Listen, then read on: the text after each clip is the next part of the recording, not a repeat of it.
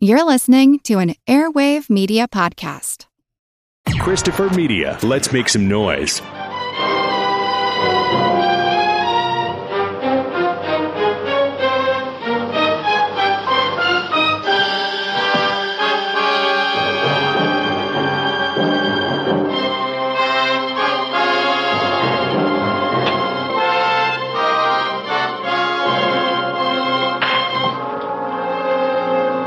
Just to let you know, I'm not selling anything.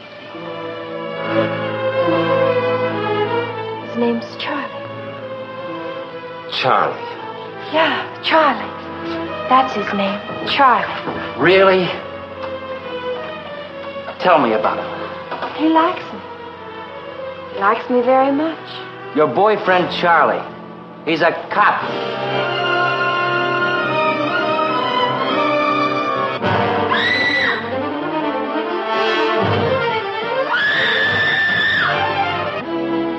If I pull this trigger, nobody's going to call it murder. It's going to be law enforcement. Wait, Charlie, don't do it. Not yet. If I tell you where it is, what guarantee do I have that you won't drill me anyway?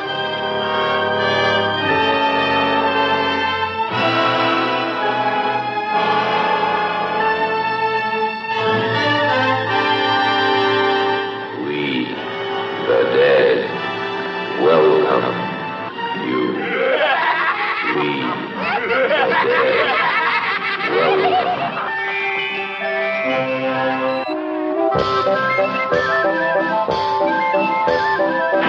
I'm worried now. I don't like it out here. We'll make a move. I'm sure.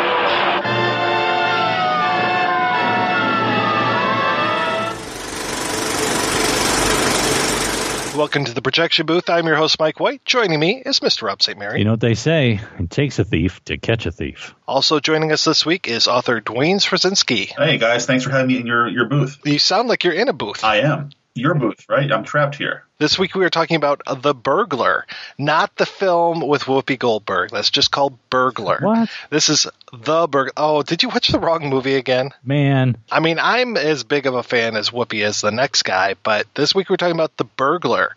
The film was originally slated for release in 1955, but didn't hit theaters until 1957, when one of its stars, Jane Mansfield, had gained immense popularity.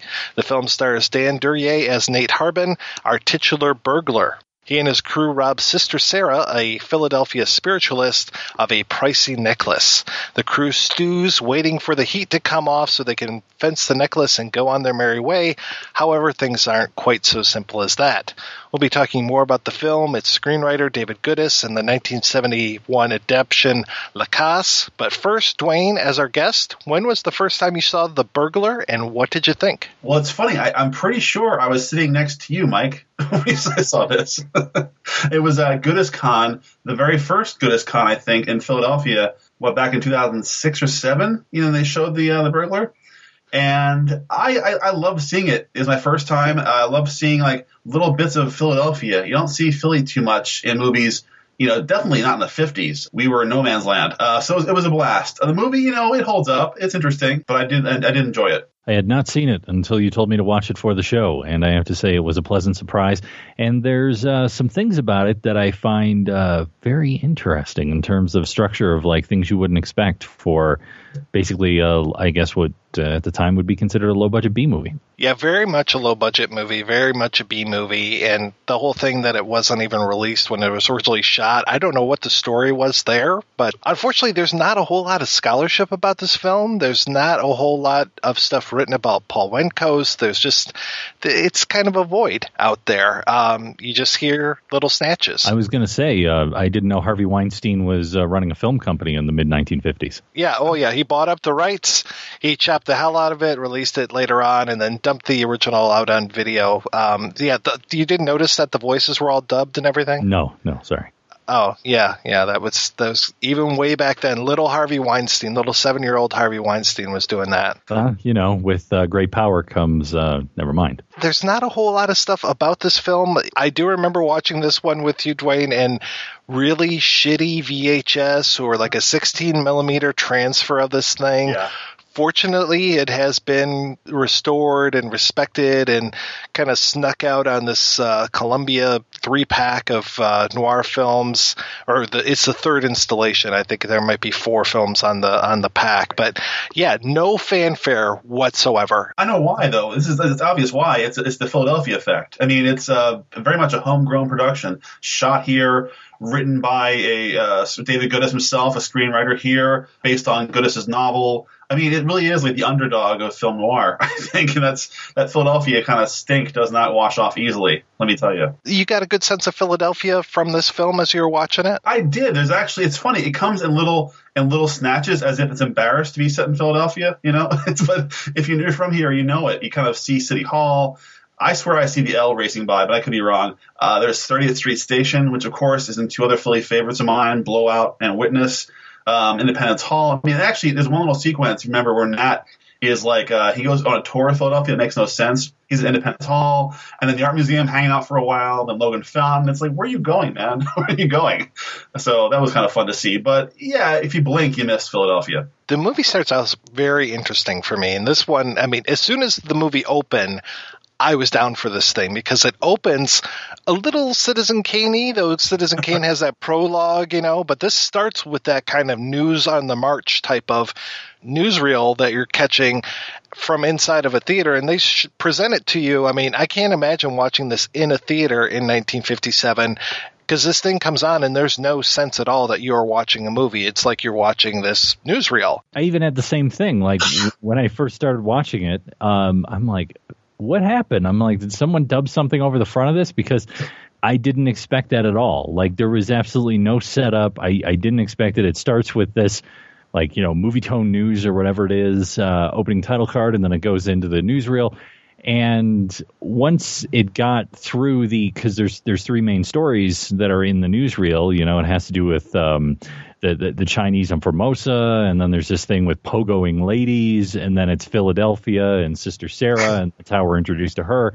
And eventually, after you get to the third one, then I think it goes inside the theater, and then you realize you're actually watching the movie.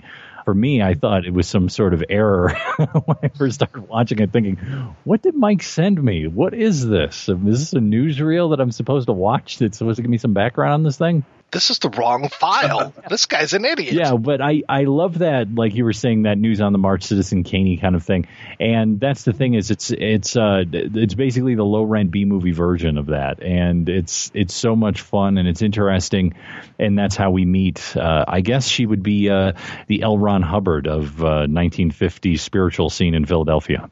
Was there a big spiritual movement going on in Philly that we didn't know about? It's funny, there was actually. There's a book written about it. I want to say more turn of the century versus the 1950s, but yeah, you know, you'll find a lot of scam artists here, and there was a sort of spiritual thing. I can't remember the details, but that's good. I'm sure inspired by real life. We are inside the theater. We see Dan Duryea watching this. We go out onto the street with him, and up comes the title, The Burglar, over him, so we know this is the burglar that we're watching right now. Then it goes fairly quickly. We have a little bit of Jane Mansfield going to visit Sister Sarah, coming back to the place. She's cased the joint. She lays out the thing, and rather than giving us the whole, here's how we're going to rob the place, we immediately go into the robbery, which I really appreciate because I think there are too many films where we see the planning and then the execution is kind of secondary. And this one, it just is, here's the map, here's where she is. You got a 15-minute window while she watches this guy on television, and that's it. We got to go. And it just amps up the tension so quickly because you know exactly how long of a window they have. And we have this crew of 4 people, Nat, Baylock, Dahmer, and then Gladden. Gladden is the name of the Jane Mansfield character. And off they go into this. And I think Gladden stays home. So it's the 3 of them going to rob Sister Sarah's place. And then the robbery, I think, is done very effectively. And right in the middle of it, we get an interruption when the cops come in and they start looking at the car. I don't know why they parked it right in front of the house. Seems a little silly to me, but yeah. They're definitely suspicious of this car parked in this neighborhood and start looking at it, and out comes Nat, and he starts, copping this whole thing of, oh, my car broke down. And I have to say, very good performance from Duryea in this film. Yeah, I love the 1950s breathalyzer, too. I mean, smell your... Yeah. Just breezing the guy. Okay, yeah, you're good. I think that's like a 0.6, so we're all right. And also you had something a little garlicky for lunch, sir. Right. You want to gargle now? Yeah. Here's some Listerine. Yeah, so we have the robbery successful, and then we have the follow-up to it, which, again, another really nice turn of direction, because the way that we show that Sister Sarah has been robbed, we have gone into her safe, taken this necklace, and we get all of these shots from inside of the safe as she has come upstairs and is getting ready for bed. And we just have this circle on screen from inside and her walking past the safe a few times. Yeah, that's cool. Speaking of gargling, and then seeing the safe open and gasping, and then cut to the next scene really quickly. And then also all of this is set up going back to the newsreel about her in this house and this necklace. So this is where the folks in the theater go, okay, we have something here. So she was basically sort of like, waving the flag in front of the bull and just asking for it in a particular way by showing off her jewels. It's really quick setup, really quick payoff, which I appreciate. And then you kind of go into this whole other film almost, where it's the four of them, these three guys and this woman, stewing for I don't know how long that they stew, but it just takes forever, this part of the film. And it's really good that we had this kind of quick opening and this high tension and everything, because otherwise, if it started with this part where they come in and they have the necklace and they start arguing about how much the necklace is worth, how much they'll get from a fence and everything, I don't know if I would have been able to stay with the film. I mean, the thing for me is that the film is not really about the heist so much. The heist is just a way to get them to all be in the room together, and how that dynamic shifts. It's kind of like the attitude that I have about zombie films. Good zombie films, for example, like the original Dawn of the Dead. It's not really about the zombies. It's about how the people react to each other under pressure, how they all have their various things that they want when they're under pressure. And you see this interaction between all of them, between the four of them that are in there. You got the one guy who's like, all right, we got to go. We got to turn this thing over. We got to get rid of this thing. I need the money. Let's go. I don't want to sit around here. And you got other people that's like, we're not doing that. We're going to sit here. And then there's someone else who's like, well, we're going to, let's take this and go to Baltimore and sell it because, we can sell it faster there. And it's like, why go to Baltimore? We'll get less money for it. So there's all these attitudes. It's I think fans of modern, sort of heist film and stuff like that will at least in idea see something like a Reservoir Dogs where they're all in the room together and they're like, okay, well, who's doing what? What are we doing? Where's the other guy? And stuff like that. So it's really about those interactions among each other. It really has nothing to do with the heist. Yeah, I mean, I think it's interesting that you see kind of the makeshift crime family. It's as dysfunctional as most families, and everyone looks very unhappy and sweating and miserable, going out of their skin, much like most families. It was actually, you're right. If it started with that, it would have been sort of like bad, college play, of the heist going wrong. But I do like that. That's sort of the afterburn, and we can see, this is pure Goodis. It's, your hero. It was a sort of misfit family he's gathered around him, either accidentally or on purpose. He's got, Nat calls the organization, his little team, a very grand term for basically two dudes and his kid sister, essentially. Yeah, this is pure Goodis because he's done this thing so many times and he does it so well. I mean, especially, The Burglar to me goes right alongside Black Friday. Those two books are so similar as far as these little makeshift families and the dynamics between them, the sexual tension that's going on. I mean, I think in Black Friday you have two women. In this one you just have the one. And so there's this whole idea of, is Nat in love with Gladden? Is he her protector? What necessarily is that relationship? But for sure he wants to protect her from Domer. Right. And there's that whole thing going on where she's going to scratch his eyes out and all this kind of stuff. And yeah, it's just the tension will build and it explodes a little bit, but not terribly much. And then it goes back down again. And you have these nice moments in here. I think the nicest one for me is Baylock when he does his little speech about how he wants to get away and the music turns and becomes this kind of, island theme and everything. And they give the guy probably 3 minutes to do this monologue. And for me, it's great. And especially, again, the way that it's shot, I think Wendkos this was his first film, and he's just, all the stops are gone, and he is shooting this in a mirror, and then as the fantasy kind of dissolves, he pulls back from the mirror and you see the real Baylock in front of it. And it's just like, yep, that's your projection. You're never going to get there. So eventually we know that, this is your ranch in the sky kind of thing. You'll never get this, buddy. Yeah, I mean, it's pure Goodis. Like, Goodis does it in the novels often, these flights of fancy, where these sort of fantasy, just to underscore how miserable reality is. Here's where your life could be. You could be top of the charts. You could be this, a big success on an island somewhere. But no, guess what? You're sweating your ass off in a house somewhere in Philadelphia. Stuck there with all these guys and this girl who won't give you the time of day. I mean, there's no relationship between him and Gladden here at all. It's just he's kind of off to the side. Well, speaking of that girl, I looked at the credits and I was like, oh, Jane Mansfield, right? So I'm watching, and I'm like, where's Jane Mansfield? It took me like a good half hour to realize that the thin little blonde thing who looks about 15 in this movie was Jane Mansfield, because I'm not used to her looking first that small and that young. And that was the thing that was quite amazing to me watching this film. Speaking of young, I love at one point Dan Duryea gets asked how old he is, and he's like, 35. And I'm like, yeah, no. Yeah. I looked him up, and he was 50 at the time. He doesn't even look 50 in some shots. He looks a lot older. But there are some times where he does look younger, and he's a handsome man. But, yeah, it was just like, yeah, I don't know if he can pull off 35. Yeah, it's a hard 35 for him. Orphan, burglar all his life, taking care of this bratty kid sister type. Yeah, it's hard 35. Well, at the same time, as I was looking at it, I go, he's only a year younger than me. Damn, I must look horrible too.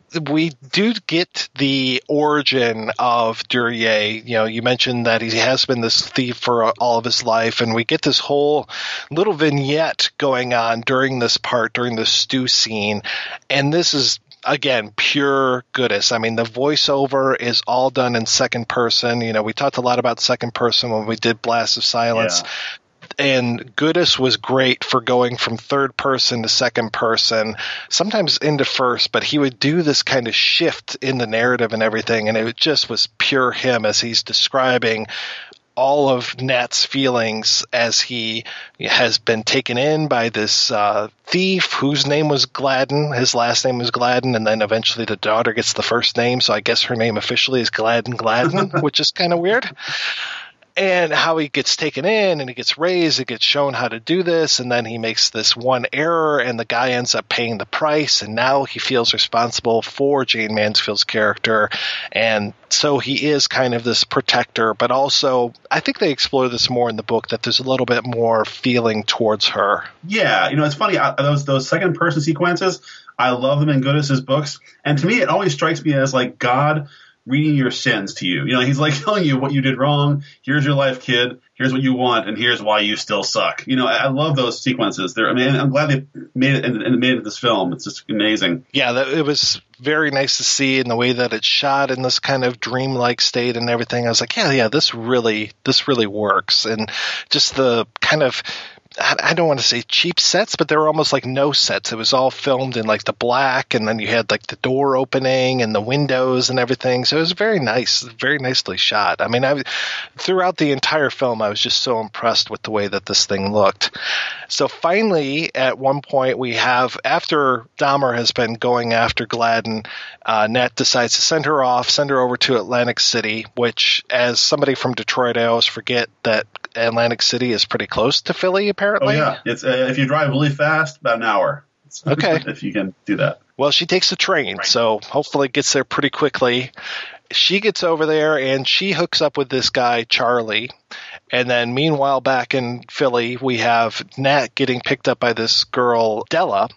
And that kind of really starts our next act of the film, where we have Charlie having this really nice night with this lady. It's either right before that or right after that he goes on that tour of Philadelphia you were talking about. Right, exactly. Does he go up to the Rocky Steps? Is he up there? He is, actually. You don't see the steps, the Rocky Steps proper, but he's on top of the steps there, which is funny. It just cracks me up that, you show us so much of the city and you got to go to the old standbys. Let's show the art museum. Let's show City Hall. It's kind of funny. We have this nice night with him and this woman. And again, I think they could have spent a little bit more time because they seem to really form this bond that will come back later in the film. But you don't necessarily get that from a couple quick scenes that we have here.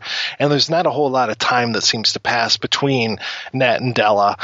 But they definitely have something which will come back later on. And then we get very quickly, he finds out that Della is in cahoots with this Charlie guy. And Charlie is there in Atlantic City. He's come back and he's talking with Della. So these two are on to Nat and his crew. And they know that they were the ones that took this necklace. And they're trying to play both sides of the fence. Della's trying to play Nat when we've got Charlie trying to play Gladden, and that's when all hell kind of breaks loose with this film. And we go to Atlantic City, get a lot of Atlantic City stuff, which I find very cool, and especially because, just a few months ago, Rob and I talked about King of Marvin Gardens, so we're seeing these same boardwalks and everything just a few years beforehand, or I guess about 20 years before when it was still kind of a much more lively town. Oh, yeah. And it's funny, just actually going back to Nat, overhearing the plot. I gotta say that it kind of took me out of the movie because Nat is just a super cautious pro-burglar. Stay quiet, stay calm, and he's running his mouth off to this woman he met in a bar. It's amazing how much he's gushing with all of and everything. I was kind of like, what? No, that's not a professional burglar, amateur. Unless she roofied him. Pulled the Cosby. Some of that Spanish fly. Yeah, sorry, but yeah, Atlantic City. It was fun to get a trip down the shore. You're right. It is before it got super seedy in the 70s. Like the 50s, it still kind of was a family resort. Not that I was alive back then, but I hear stories.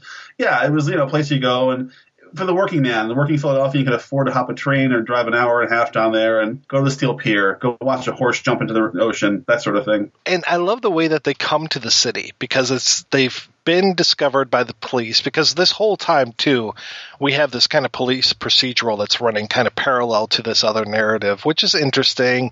You don't really get into these cops' lives, but they're just there. There's this kind of looming threat throughout this entire film. Yeah. And we get that they go through this toll booth, and he's recognized because they've had a sketch of what he looks like, and they end up. I think Dahmer bites him around this time, and so then it's just Nat and Baylock coming into Atlantic City, coming in through the backwoods and through the reeds and everything, which is just a really cool way to enter the city and have it kind of off in the distance. It's kind of like Oz or something.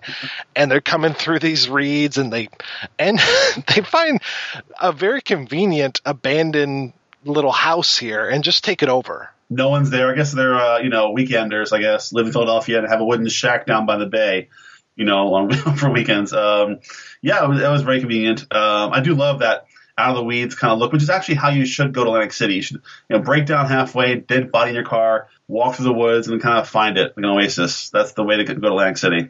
That's how you do AC. Go down to the shack. Come on down to Atlantic City. You can hang out on my shack for the weekend. It's walking distance from the boardwalk. Yeah. But it's out of the way enough. There's actually a great thing. The whole sequence where, there's a race back to Gladden or, back to the shack. It takes so much. It's like about a 2-minute walk, I think, from the shack to the boardwalk versus, that long. All of a sudden, it's day to night. It's hours have gone by. It's like, what? It's like, I can run there in about a minute. Yeah. Certain times he's right there. Other times, just depending on the amount of tension that we want to drive in these scenes. Yeah, absolutely.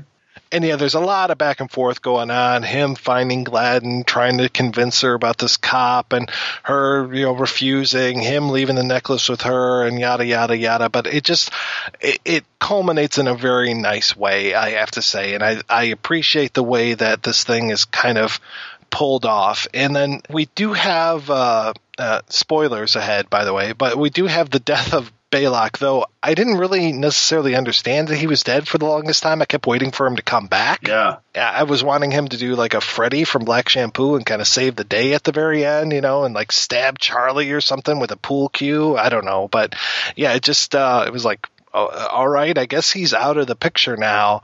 And so then we have the two couples kind of facing off, Nat and Gladden, and then Della and Charlie. And I like the way that Della is there and kind of witnessing all this stuff that's going on, but yet she's kind of out of the picture. Yeah, that was a weird, kind of, I don't know, she kind of turned around a few times. I guess she was faithful to Charlie for about 3 minutes before she fell for Nat, and their night together. Yeah, it was kind of odd. I kind of wasn't sure about her. Her and Charlie were weird characters. Like, was boyfriend, girlfriend, kind of her cop, and side piece. I wasn't sure what their deal was. Then we come to the end of the film, and I really don't want to say a whole lot about the end of the film other than it is markedly different than the book. And the book, the way that ends, to me, is one of the most indelible images of a book. I mean, the way that I have this thing pictured in my head is just amazing. I will, rather than say how the movie ends, let's talk a little bit about how the book ends, just for if people end up seeing The Burglar. Yeah. The book ends with Gladden killing Charlie. Della is out of the picture, kills Charlie on the beach because they are there beneath the boardwalk here in Atlantic City. Nat is there with her. All of these people are coming down to the beach to see what the shots were because she ends up shooting him. They have no place to go other than going into the water. And the plan is we are going to go into the water. We're going to swim out, come back around the long way, and everything will be fine.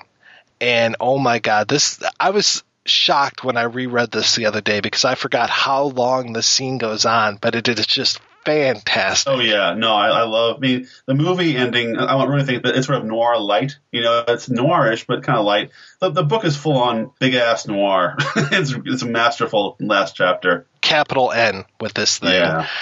And yeah, because Charlie at one point had been choking Nat, so Nat's really kind of weak and everything, and he's trying to swim, trying to keep the money that he has with him, slipping it in his sock, but yet he knows that he's being dragged down by his clothes, so trying to remove the clothes. Gladden's trying to get out of her clothes, and they just keep swimming, and they keep doing this whole thing like, yeah, we'll swim back in a little bit. Once the beach is clear, we'll come back, and it'll be absolutely fine, and just they keep going farther and farther out. And then next thing you know, they just start going down. And just the way that Goodis writes Gladden under the water and Nat trying to reach her is just beautiful, beautiful prose. And I'm sure you know that the very last David Goodis novel, Somebody's Done For, ends in a very similar way, except for one character is out there drowning, trying to stay above the water. I mean, if it were Hollywood, Goodis would have died drowning, his fate. That's a constantly recurring, image for him.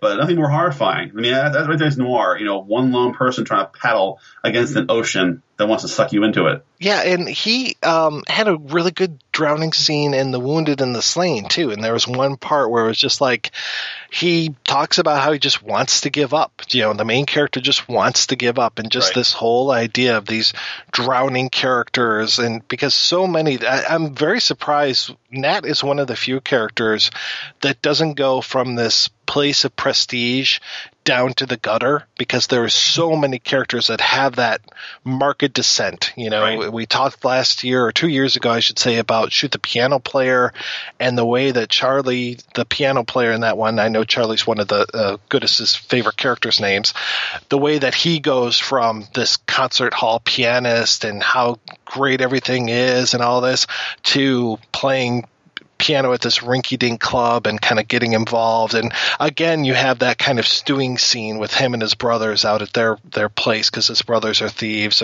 or the artist in Nightfall who takes that tremendous fall and everything. So it's just, Nat has never been this master burglar, so he wasn't, the king shit when it came to burglary. And now he's, lucky to scrape by, but he's the whole time in this movie, he's lucky to scrape by. So he starts at the bottom and just goes down from there. Exactly. It's very funny to me because that descent is very much mirrored in Goodis's life. I mean, he had been in Hollywood just prior to this. He had gone out there in the late 40s, I believe, he had written a story. He had written a full-length book, and then he was writing this story that was getting published in the Saturday Evening Post that eventually became Dark Passage, which eventually became a movie called Dark Passage. And then from there, he didn't do a whole lot of stuff. There's a couple adaptations. He redid he did some work on The Letter, which became the Unfaithful. Right. He kind of adapted his own work a little bit. He was writing of missing persons and also making a novel out of that at the same time. But it was like this weird period where he's like living on this guy's couch when he's out in Hollywood, this cheap bastard, basically. Yeah, there's a great chapter in a Woody Hough's book, Heartbreak and Vine, all about, crime writers who go to Hollywood to try to make it big. And the stories are amazing. Like, he would go to Hollywood parties in a ratty white robe and try to pass himself off as a Russian exile, He'd walk around and he would just do bizarre stuff, drive the same old ratty, convertible around town. He did not fit in with the flashy LA set, to say the least. No, not at all. And I think there was a lot of tension between him, his settings, and just he was not a Hollywood mover and shaker. No, not in the least. I mean, he preferred to go to bullfights in Tijuana. He would go down to Watts for jazz clubs, rib joints. He was not, part of that, set at, Musso and Frank necessarily. No, he's not hanging out at the Brown Derby kind of thing. Yeah. So he quickly goes back to Philadelphia, and this really is kind of one of the other bright spots for him. I mean, he's doing so many great novels. He's churning out a novel a year pretty much. And I don't know how he got involved doing The Burglar. I mean, he had written the book and he adapted it himself, so that's why we have this great prose that goes on. I know some people have actually criticized the dialogue for this, but for me, it works very well. It does sound bookish at times, but I love Goodis, so I'm all about it. Yeah, I do wonder how it came about. I'm pretty sure I think that Paul Wendkos and Goodis were friends somehow, or met each other at some point, and that, I think, connection may have sparked the film. Wendkos was looking for his first feature film, and Goodis had this novel he wanted to adapt it himself. Maybe it was a way of vindicating himself. Like, I can do this. I can write, adapt my own books and make it as a screenwriter in his own way. So to me, it was actually a late triumph for him after a not so great Hollywood experience. Well, I tried to read Garnier's biography of Goodis the other day, and he does the connection is the guy who Goodis was staying on his couch when he was out. Right. Yes, that's right.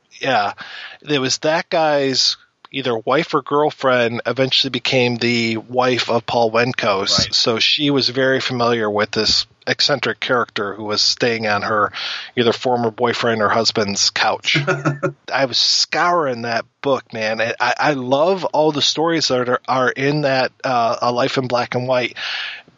But it's really fragmented, and it's like I really wish that they had a better editor kind of go through and make it a little bit more linear, because especially they had this really nice interview with Wendkos in there, but really nothing very much else about The Burglar. So it's like, oh, I want more information. Come on. Although I do think, though, that, Goodis's life is fragmented. I think that, while the book is actually great, it's almost a detective story. It's Garnier trying to kind of on the trail of a guy who's at the time he was trying. It was in the early 80s he was doing this book, and Goodis has been gone for 20 years. So I think it's great what he found. I think a lot of it's lost to time. No one's keeping track of this stuff. I love the idea that he talked to some people on the Warner lot, and no one remembered Goodis. It's like, oh, he was here in the writer's room, in the writer's building? Showing them pictures, and they're like, oh, yeah, I kind of remember that guy. Yeah. Like a ghost kind of, moving through Hollywood undetected. I do kind of love that. Well, yeah, so much of, even looking at, Larry Withers' films, David Goodis to a Pulp, I mean, that is another detective story. That whole idea of, the mysterious woman that Goodis married that nobody knew about, and trying to find Goodis kind of through her and stuff. It's like nobody could get a beat on this guy. The truth is, though, I think writers, leave all kinds of clues in their books. I think the best clues we have are those, dozen novels he left behind. In hidden ways, that's all him. I really do. That to me is I feel like I know him through his books. Good thing Jane Mansfield became popular, because otherwise I don't know if The Burglar ever would have seen the light of day. Very true. And she kind of came to the fore with Will Success Spoil Rock Hunter and The Girl Can't Help It, which is just her. That is just her vehicle, man. Yeah. And you don't get more Jane Mansfield-y than that film. Like you were saying, Rob, I did not expect Jane Mansfield to look the way she does in The Burglar. I really expected, I mean, I think all three of us and probably a lot of the listeners have seen that picture of Sophia Loren giving the stink eye to Jane Mansfield where she's about to bust out of that dress. That's the Jane Mansfield I know. Yeah, and that's the thing that's funny when watching this is that she's kind of dressed down. Like, you're used to something a little more glamorous and high gloss, and here she's just kind of simple. And, not a lot of makeup, not popping out of her, top, things like that. That's why I was like, who is that? And then I think the fact that it was a couple of years earlier also makes her look younger than what I remember from, the period when she was popular. So for me, it was a bit like, okay, well, Jane Mansfield's going to show up at some point. Stuff credits. I love those eyebrows, man. I think Krista Faust calls those bitch eyebrows. Because those things are serious. You could cut yourself on those eyebrows, man. They're great. And yeah, unfortunately, she would only be with us for like another 12 years. So like all those images that we have in our heads of Jane Mansfield are from that period afterwards when she was doing that kind of, Marilyn Monroe-esque kind of thing. And she's a little campy and everything. But I thought she gave a great performance in The Burglar. Yeah, I thought so too. I knew why he wasn't going for it, but he kind of you're watching their scenes with Dan Duryea and Jane. You're like, come on, kiss her, just kiss her, give her something. I said it before. This was like one of her first roles. I mean, since this came out later, it looks like she was in this after she had already been established. But really, like The Girl Can't Help It and stuff was after this one. Female Jungle was after this one. So the ways that we know this character, and to me, she's one of the more interesting people I know. I know a lot of people are like, oh yeah, Marilyn Monroe, she's such a tragic figure and everything. But Mansfield to me is like, there's dirt on that and under those nails and everything. And that's what I kind of appreciate, is that she was living life. Yeah. And now she's just kind of almost like a punchline in Crash, and that's about it. Yeah. Okay, we're going to take a break, and we'll be back after these brief but important messages. Hello, this is Mike from the Badasses, Boobs, and BodyCounts.com website and podcast. At the BB&BC website, I post thoughts, or reviews if you will, of lesser-known action, exploitation, and horror films. In the all-new BB&BC podcast, I talk about films of the same genre, but usually with a guest host. We discuss films such as... And I'm going to let them know that Dolomite is back on the scene. I'm going to let them know that Dolomite is my name, and f***ing up motherfuckers is my game. Dolomite, which falls into the badass category. We also look at films like... I should have taken you for a stone-cold dyke from the start. Screw you!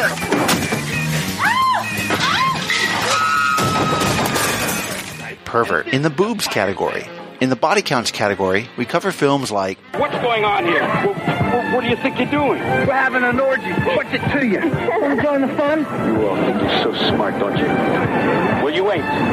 You ain't so damn smart after all. You just wait and see. Somebody's always trying to spoil our fun. So we have a devil of a good time. Satan's Cheerleaders. And last but not least, we also look at films such as...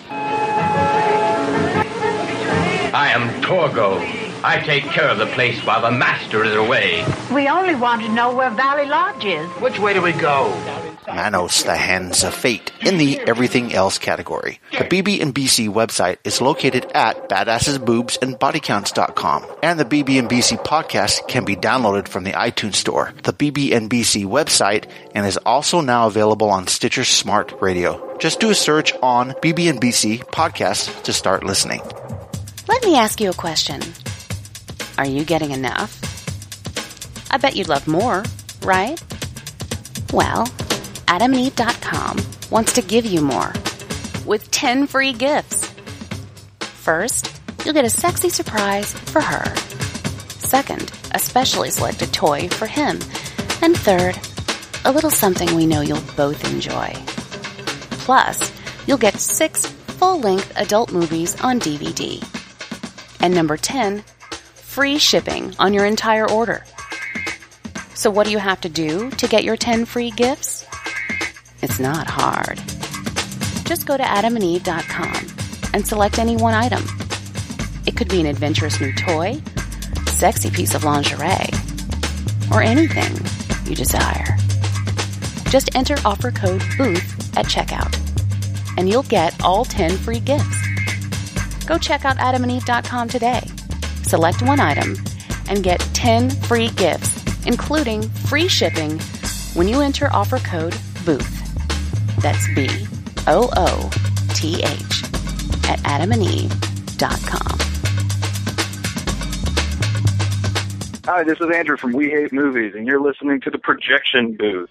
If you feel like laughing after listening to some serious film discussion, head on over to our show, WHMPodcast.com. Every Tuesday, a new episode drops, us ragging on bad movies, whereas the good folks here at The Projection Booth are talking about good, hearty, cinema-related stuff. Go here for the cinema. Come to us for the laughs afterwards. We Hate Movies every Tuesday.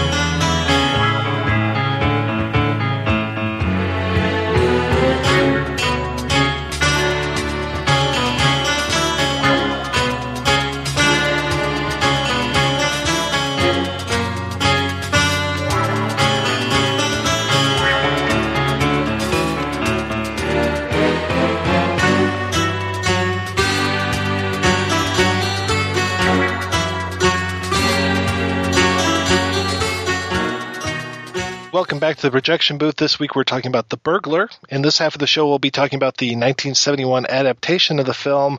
I don't speak French, so I call it La Casse, but it could be La Casse. I don't know. The Burglars. The Cache à Folle?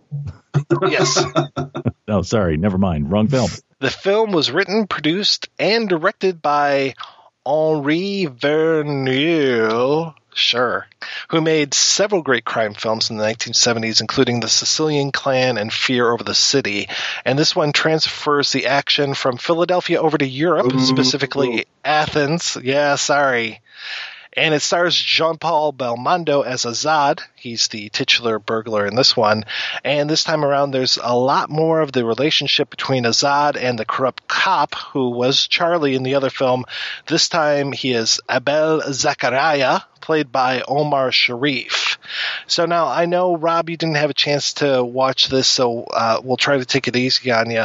Dwayne, didn't you kind of like present this film or something? There was a screening of this in Philly a few years ago, right? Actually, just last year, it was part of Philadelphia Film Festival, and they invited a bunch of us to sort of serve as a panel for a discussion after the film. And that'd been the first time I'd seen it. And I was kind of gobsmacked, like, wow, that was different. Very enjoyable. Different. Yeah, that was very enjoyable in a Euro crime kind of way. But, Athens is not quite Philadelphia. And I kind of, saw less and less of Goodis, that Goodis stuff you're going for, in this film. Yeah, this is very much, it's a more of a two-person play between Belmondo and Sharif. I mean, I don't even think I would know the other characters' names. The Gladden character is literally far removed from the action for almost the majority of the film. That whole idea of like sending her to Atlantic City happens almost at like minute 21 or something. Right. The film, to me, it's and I don't want this to sound bad, but it might to some people. It's a series of setups. It's a series of just wonderful big scenes and set pieces, I guess is the word I'm looking for. And then there's a little bit of stuff in between it. They're like the tiles of this mosaic, and some big ass tiles. I mean, the first part of the film is the robbery, and it goes on for about 20 minutes with no dialogue whatsoever. Like, I didn't even realize if my subtitles were working or not when I was watching this until finally Abel, the Omar Sharif character, shows up and has this conversation with the Nat character by Jean-Paul Belmondo. And then it's like, oh, shit, subtitles aren't working. but otherwise, I mean, this whole thing, it felt very like Rafifi to me, this long, very tense, wordless robbery. And I really dug it. I mean, this is a terrific robbery. This is almost Jean-Pierre Melville type tension that this guy is cranking up here, and I really love it. Yeah, it was like 1971 state of the art, breaking in and stealing something. I kind of love the technology, the whole deal. It was riveting for 20 minutes. I thought I'd be bored, but it was really riveting. And then they play it smart again. They have like a little bit of stuff in between, and then bam, car chase. Yep. Amazing car chase too. And that's again right there with Belmondo and Sharif, and they're driving these like little shitbox cars, tearing ass around Athens. And that had to go on for like another 10 minutes. So it's just like these big set pieces going on in between here, and I just loved it. I was just eating this movie up. I can't say that it's a great movie, but there are so many great parts to it, That's what I remember. I remember, all these parts. The car chase is like very much like, Jason Bourne going crazy ass, boxy car chase. Yeah, again, the sequence in the kind of fun house. I mean, all these great sequences. I kind of lost track of the book I had in my head of The Burglar. Goodis's novel was lost to me. Oh, yeah. Yeah, this is, I mean, other than the title, I mean, you really, the title and the opening robbery are about it. And that, and it's different setup for what they're robbing, who they're robbing, the reasons and everything. It's so far removed. The only other thing I think is that you have this corrupt cop who's working in the system when he wants to, working outside the system when he wants to take these jewels from this burglary gang. Wants it both ways, and he won't split with and that's the best part to me, is Belmondo is willing to split the loot. He is fine doing that. Right. But Omar Sharif wants the whole thing. And we find that out over, to me, the best scene of the film, which is this Greek diner scene. Right. This scene where we have Sharif coming in and Belmondo's there and he's eating steak and fries, and Sharif's like, no. You're in Greece. Let me show you how real Greeks eat. And it just becomes this amazing, it's food porn all over the place. Fucking moussaka and grape leaves and just all this good stuff. I was so hungry. I wanted to go down to Greek town right after this. It was just like, come on, this is amazing. And them having this kind of fight as they're eating was great. This whole, everything has this double meaning as they're going through the menu and stuff. And when Belmondo tries to split the dessert, and Omar Sharif's just like, nope, won't do it. Can't split it. Yeah, that's great. I kept waiting for Anthony Bourdain to pop out of the background. It's got the food sequence was, again, they're very foodie friendly. Oh, yeah, totally. Yeah, this is something that would really go over well today. And I think the whole movie kind of holds up because there are a lot of these great sequences in here. There's a sequence that was in Mike Malloy's documentary about Eurocrime, and I'd forgotten that it was in this film. It's the sequence with the quarry when they dump out the back of this truck that Belmondo has escaped in. Yeah. Oh my God, just amazing. And he did all of his own stunts, and they make sure that this is him. That's incredible. That was incredible. I mean, I actually watching it, couldn't believe I was watching this stuff pre-CGI, I just thought, how impressive. And I'm impressed no one got killed during making this film. Oh, yeah. Yeah. Between the car chase and that one stunt was just incredible. Yeah. And then, of all people, Diane Cannon is in this. We usually see at least one American actor kind of snuck into these films, so you have that homegrown audience appeal kind of thing. Yeah. Diane Cannon, not necessarily somebody I expected to see in this. No. Was she the Gladden character? I lost track. Who was she supposed to be? Or is it a visitor? She would have been the Della character. Okay. Yeah, he finds out that she and Omar Sharif are a couple. Oh, right. That's right. She has this modern machine. Basically, it's a clapper. So she claps once to turn the lights off and claps twice to turn them back on. And I love that they set this up, and within a few minutes, she goes out of the room. He's looking through her stuff, finds a picture of her and Omar Sharif, comes back in. He starts smacking her around, and the lights going on and off. At the festival, the audience lost it, that sequence. They were just rolling in this. It was great. It was like the most fun misogyny I've seen in a long time. Insane. Yeah, and then I love too that you mentioned Witness earlier, and I was totally reminded of Witness at the end of this film because Sharif, who is just so fucking greedy, he just will not split, dies trying to get these jewels while he's being buried in corn. Which actually to me is great. It brings it back to Philadelphia because of course Witness is a Philadelphia film. We're going back to Philly. That's right. So that redeems. No, actually, it's just so funny. I loved it for what it was. If you didn't tell me it was a Goodis adaptation, I would have never suspected that this was, came from the mind of David Goodis. But on its own, really, really enjoyable. Far more than I thought I'd enjoy it. Yeah, I really have to recommend this one. And unfortunately, we talked a little bit earlier about how tough it was to find Burglar, the Wendkos film. It is really tough to find this movie. I mean, I ended up getting this one a long time ago off of eBay. It was this English dubbed version of it because it was a European film and it was brought over and dubbed and everything.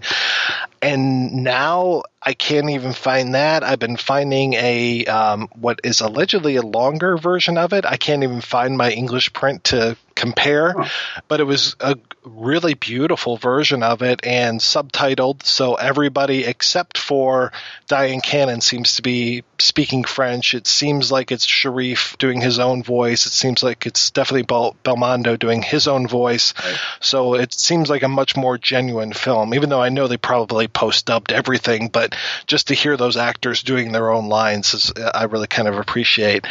And Sharif, man, he is so freaking handsome in this movie, just looking so good. Yeah, it's funny, in the Corrupt Cop and the Burglar, I swear he was a ringer for David Goodis himself. He had that sort of David Goodis look about him, Totally did, yes. And in this case, I think actually he's sort of the hero in a weird way. I mean, there's, it's a two-hander, obviously, but yeah, you almost root for Omar Sharif in this. Almost, yeah. And Belmondo is, I can't say that he's an attractive, like traditionally attractive guy, but he looks so good in this, and he's got that great face. Just, I want to watch this guy when I see him on screen. Yeah, and it's funny, this doesn't strike me as noir whatsoever. I mean, no. It's just sort of no one's doomed. Everyone's sort of like successful and kind of, really good at what they do, unlike Nat's, his sort of weird organization, kind of a bunch of losers, misfits. These guys are like, they're fun. They're interesting to follow. They're fun people. Yeah. Yeah, I have to say, have you ever seen And Hope to Die? No. That's another adaptation. That's a French adaptation of Black Friday. Okay. And that one, I have to say, feels much more Goodis-esque. It's not as Goodis as like Rue Babar or Moon in the Gutter or anything, but it has that darkness to it, and it was right around the same year. Yeah, this one it's a Eurocrime caper, and yeah, the one guy from the gang dies, otherwise we're all just kind of getting away scot-free.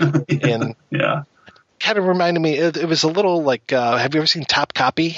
Top Copy. Oh, no, I haven't. That's a classic, heist film. No. Yeah, it reminded me of that too. So I guess the first one reminded me more of Rafifi, and this one reminded me more of Top Copy, which I think they're both like Jules Dassin films or something. So definitely different eras of his directing work, though. Interesting. What are some of your other favorite Goodis adaptations, Dwayne? I do. I love Dark Passage. I have a lot of fun with that. I actually went to San Francisco a couple of years ago and did the whole walking around to see the filming locations, which are still around mostly, which is kind of fun. That's just, I know that it's gimmicky, the whole, my face is wrapped up and I want to watch the first third of the movie through my eyes, kind of thing. But I do love it. And beyond that, I don't know, it's kind of hit or miss with the Goodis. How about you? Any gems we should be looking for? Yeah, I agree with you. Dark Passage is terrific. And, Moon in the Gutter is another terrific film. True. And that's one, though, that I've read that there was a much longer version of that never got released and unfortunately was just the rest of it was thrown away. So there's not a longer version that we're waiting to see at some point. But what was out there I thought was terrific. And I have to say, Street of No Return is interesting. I can't say it's great, but it's definitely interesting. Yeah. Yeah. Oh, of course, Shoot the Piano Player. That's, Oh, fuck yeah. Probably, that the best, goodest adaptation? Probably, I'm guessing. And Nightfall is very good, too. That's Aldo Ray and Matt. That's also great. Yeah, geez, I forgot about that one. I think Aldo Ray's the only person who ever made it into 2 Goodis adaptations, because he was also in that And Hope to Die. Oh, interesting. Very cool. And there's one with, what is her name? Rob, who was that beautiful woman who was in Possession? Isabella Gianni? Yes, there's one with Isabella Gianni. That's the adaptation of The Wounded and the Slain. It's Descent into Hell. Oh, that's great. That's great. It's another French one that was from like the mid-'80s, and that was really good. So, yeah, unfortunately, I don't think we've had, other than the TV adaptation of The Professional Man from Fallen Angels and The Edge, I don't think we've had another Goodis adaptation since then. So it's been... Yeah. Well, Mike and Rob, actually, what Goodis novel would you most want to see adapted by a modern-day director? They still haven't done Cassidy's Girl, and I would love them to do Cassidy's Girl. Yes. Which is weird, because that's like one of his most successful novels, but they've never attempted that one. I know there was a guy who was talking about doing it for a while. I don't know where that project is, though. Yeah, it was Ed Holub. He was wanted to sort of set it down in New Orleans. He was at NoirCon a couple of years ago, and I think he's still working on it, which would be cool. And more power to him. Again, I'm a stickler, but I got to think you got to set Goodis in Philadelphia. I don't know. I kind of want to see those streets, and that's how the books for me. I first came to Goodis because I heard he, set his books here in Philly, and I had no idea how much he set his books, to the point where, the neighborhood I grew up in, Frankfurt, he features in Of Tender Sin. There's a Tenderloin, a lost kind of vice district in Philadelphia that he features in the same novel. So he really is. He sets things in the streets of the city. I would love to see just that kind of, more than the Burglar did, really kind of shoot it, hardcore in the city before it disappears. Yeah, it was so nice, all this on-location shooting, because you're right, they just didn't do that, and even when it came to films noir, it was the rarity where it was shot on location, true. Yeah, so there were so many that were kind of studio bound, but then I think there were of course ones that would go outside of that, and that's where they really kind of cooked. It's like that second half of The Prowler where you're just out in the desert and everything. Yeah. It's like, oh yeah. So not that it really matters. I mean, you can be studio bound or out in the wild. As long as you got the story, it's there. But yeah, seeing those streets of Philadelphia was really nice to experience during that. It was definitely different than Nightfall, where it was like, this is Philadelphia by way of California. Actually, wasn't Nightfall set in New York City? I think I'm pretty sure it was New York. So I think you're right. So it didn't have to be Philly, but it felt like New York as by way of LA, kind of.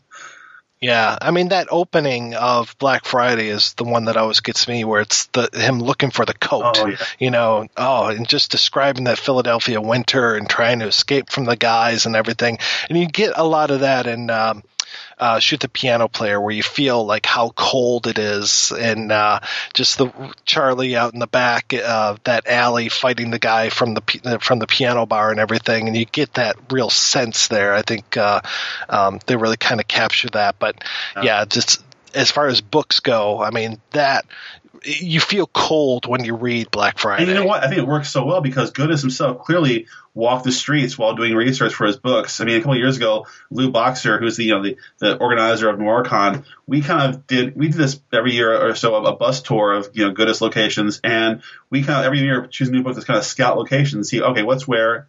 Are there still bars still there where he mentions? And last year we did Moon in the Gutter, and we found the street. He changed one name of the street, and we found a bar that may have been that bar in the book, which is kind of thrilling. I think Goodis actually walked these streets, did his own location scouting, for his novels, and was pretty faithful. I'm still impressed by that, and kind of that inspires me to really, make it as real as possible. So if, one day, 50 years from now, some lone noir nerd is reading my book and think, oh, well, did Straczynski set things here? Well, my God, he did. Look at this. That was kind of fun to see that kind of level of, fact in his books. Were there a lot of stevedores hanging out at that bar? Yeah, what's funny is it was all real because it was like a few blocks from the waterfront, back where the waterfront was a working place. Yeah, it was pretty amazing, and I actually have a nod to that in my next book. Kind of after that location scouting, I kind of have a scene set in that same fictional bar that Goodis had in Moon in the Gutter as a little tip of the cap, passing it on, passing it forward. That's awesome. About the only equivalent I can think of for us Detroit boys is Elmore Leonard, and I know that I've been in several places where he's set various books of his. Oh, yeah, he's great, too. I love that. I mean, be it Detroit or, Florida, he's a guy who gets place very well. I admire writers, maybe a dumb reason, but I admire writers who have a firm sense of place versus ones who just sort of treat it as just a prop, a place, whatever. It doesn't matter where it is. It's a story, which is fine. You can have a great story without a great place, but for me, the place really hammers it home. Yeah, unfortunately, the adaptations of Leonard haven't necessarily been as faithful to Detroit as his books are. Really? That's a shame. Well, sadly. How about Out of Sight? Did you see any Detroit in that? Or the best adaptations of Elmore Leonard have been Out of Sight and Jackie Brown, even though Jackie Brown is completely different and has moved from Florida to California. It's probably the most faithful adaptation, even though he does also change the character from I believe a young white woman to an older black woman in Jackie Brown. But Out of Sight's probably the best one that was shot in Detroit. The last one they did, and they tried really hard to make it period in the 70s, but it just didn't really work out. And that was Freaky Deaky, which is sad because that's one of my favorite of his books. Haven't seen that one. Yeah, I wouldn't watch it. I just read the book. All right, we're going to take another break and play a preview for next week's show. Are your parents encouraging you to get a college education? Let me kill him! Have we got a school for you? Forget Harvard. Forget Princeton. Learn to earn big bucks fast. Beef plus buns equal bucks. Come to Buster Burger University. Fall in over here. And see Hamburger, the motion picture. We're here to learn to run a Buster Burger franchise. A lot of bull in every bite. A lot of bull in every bite. But you'll get more than just an education at Buster Burger U. Are you crazy? You'll be stimulated by a student body that shares your interest. Real neat. You'll find a faculty that really cares about you. On-the-job training will get you ready. Can I, Buster, help you? For the fast-paced world of fast food. All I ever wanted was to be a Buster Burger manager. America, you're getting kind of hungry. Hungry for the burger that makes you full. You're chopping for the taste of a Buster Burger. Our famous Buster Burger that's full of wood. The one and only Buster Burger that's full of wood. Buster Burger, America's favorite drive-thru restaurant. Hamburger, the motion picture. It's funny enough to eat. That's right. We're wrapping up Noir November this week, and next month we start talking about a few of my favorite films. We start with Hamburger, the motion picture. Get ready to put those cookies back, motherfucker, as we talk about one of the most overlooked and underappreciated sex comedies of the 1980s. But before we go, I want to thank this week's special guest co-host, Dwayne Trzynski. Now, Dwayne, you have a new book coming out in February, I understand, called The Canary. What's that one all about, sir? Yes, Canary is about a sweet young girl, a student, naive, who becomes a confidential informant for the police, thanks to her boyfriend, who leaves pills in her car. And she's, pretty much turned to a CI to flip her boyfriend, but she refuses to give him up, and instead actually hunts real-life drug gangs, which does not go well for her. So that's out in February. Now, what other stuff? You have so many pokers in the fire at all times. What other stuff you have going on? Actually, I'm working on a new comic called The Black Hood, which is a little bit of Goodis inspired. It's set in Philadelphia. This is actually an old Archie Comics character. Actually, it's an old pulp character. Am I saying, a cop who wore a mask to fight crime on the side. I turned to a guy who was shot in the face and is now a painkiller addict and goes downhill from there. He's very much Goodis character, who's a superhero. I try to think of it like David Goodis superhero, and this is what I came up with, So that's fun. And, beyond that, some comics. I'm working on my next novel, which, again, I try to take inspiration from Goodis and kind of blend that, as much as real life as I can into my weird little, fictional worlds. I mean, just for folks that are listening and stuff, Dwayne is done so many different books, so many different comic books. I mean, you've worked on Judge Dredd and on, was it Cable? Right, yeah, Cable, one of the X-Men. X for Dark Horse, he's kind of the one-eyed vigilante, the classic Dark Horse character from the 90s. Godzilla, that was a lot of fun. That's right, Godzilla. A lot of dialogue for that? Yeah, more than you think. No, actually, my pitch was, okay, what if Jason Statham versus Godzilla? What do you think? And that was kind of how it turned out to be, a very weird, action comedy with Godzilla in it. And then you have done work with CSI? Well, kind of. I did a 3 novels with Anthony Zeiker. He created CSI. Very, very dark, kind of police procedural, serial killer, nutcase books. There are some things that I didn't want to write because they were too creepy. So that was an experience. Is that how that short film came about? Because when I was in, just so folks know at home, when I was in NoirCon, Lou showed a short film that had something to do with CSI and had your name on it. Oh yeah, that was nothing to do with CSI, but it was for a while there. Anthony Zeiker had kind of a short film series, and he asked me to pitch things for it. So I pitched this, weirdo hitman kind of short that they ended up making with directed by Lexi Alexander, who directed the very underrated Punisher Warzone. I'm a big fan of that movie. And Green Street Hooligans. So we had a lot of fun. It was my first actual, produced film thing, and that was neat. I was surprised how fast it went from conception to frenzied scripting and rewriting, to being shot over 3 days. I have been wanting to do Punisher Warzone for a long time. Am I right? Great underrated movie? Come on. Underrated. It's so good. I fucking love it. When they're running across the rooftops in slow motion. Yeah. That's the whole movie right there. I mean, that sold it. Yep. I just said, this is it. This is the movie for me. So that one of the few films that I've bought over the last year, on Blu-ray, and was like, yep, this is the movie for me. Yeah. I mean, it just captures the spirit of Garth Ennis's Punisher Max run. It's mean spirited, it's nasty, and fun. It's just sheer fun. And Lexi is great. Lexi, it's funny. Just recently, she cropped up as being rumored to turn down the Wonder Woman adaptation, which I think was never offered it. But she's just great. She's very outspoken about female directors and female talent in the industry, and I just think she's awesome. So I hope to actually do some with her again. Well, thanks again, Dwayne. We'll have links to where people can find Canary and more about you over at our website, projection-booth.com. We want to thank everybody for listening. We've had a lot of fun talking about films Noir November, and we're thinking it might become a thing, maybe a year from now we'll do it again. So if you have suggestions, I think, Rob, you were saying we would do noir from other parts of the world. Foreign noir. Foreign noir. Sounds like a plan. So we don't have any more theme months scheduled until May when we look at Modi films. If you want to see what we have coming up, visit our Facebook page or download our free app for your smartphone or Kindle Fire. It is free, so there is no need to steal it.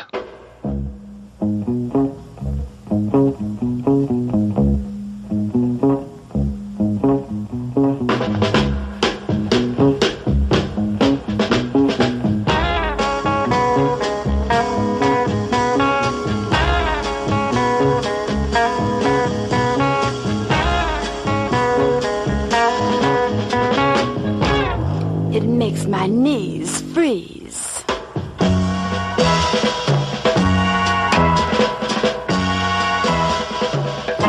It makes my back crack.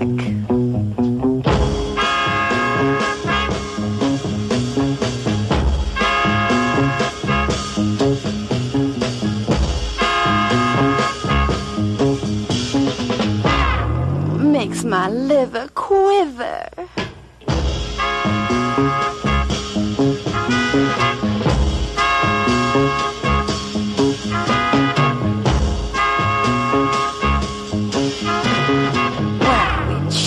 Hot. I'm giving it all I got.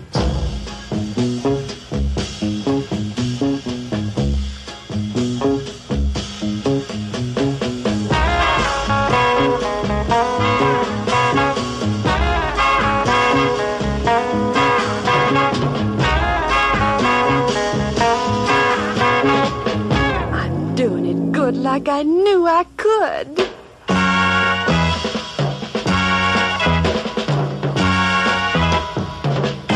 puts a dip in my hip.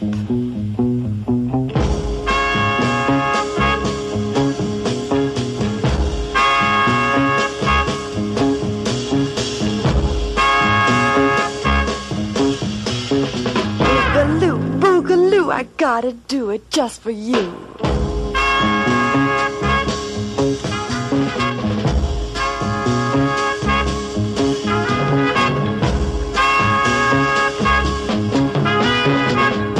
Boogaloo.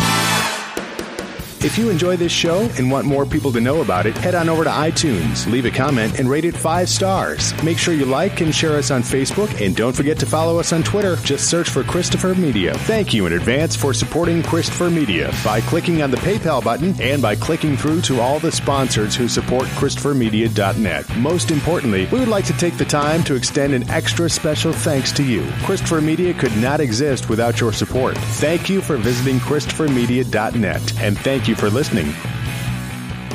Christopher Media. Let's make some noise.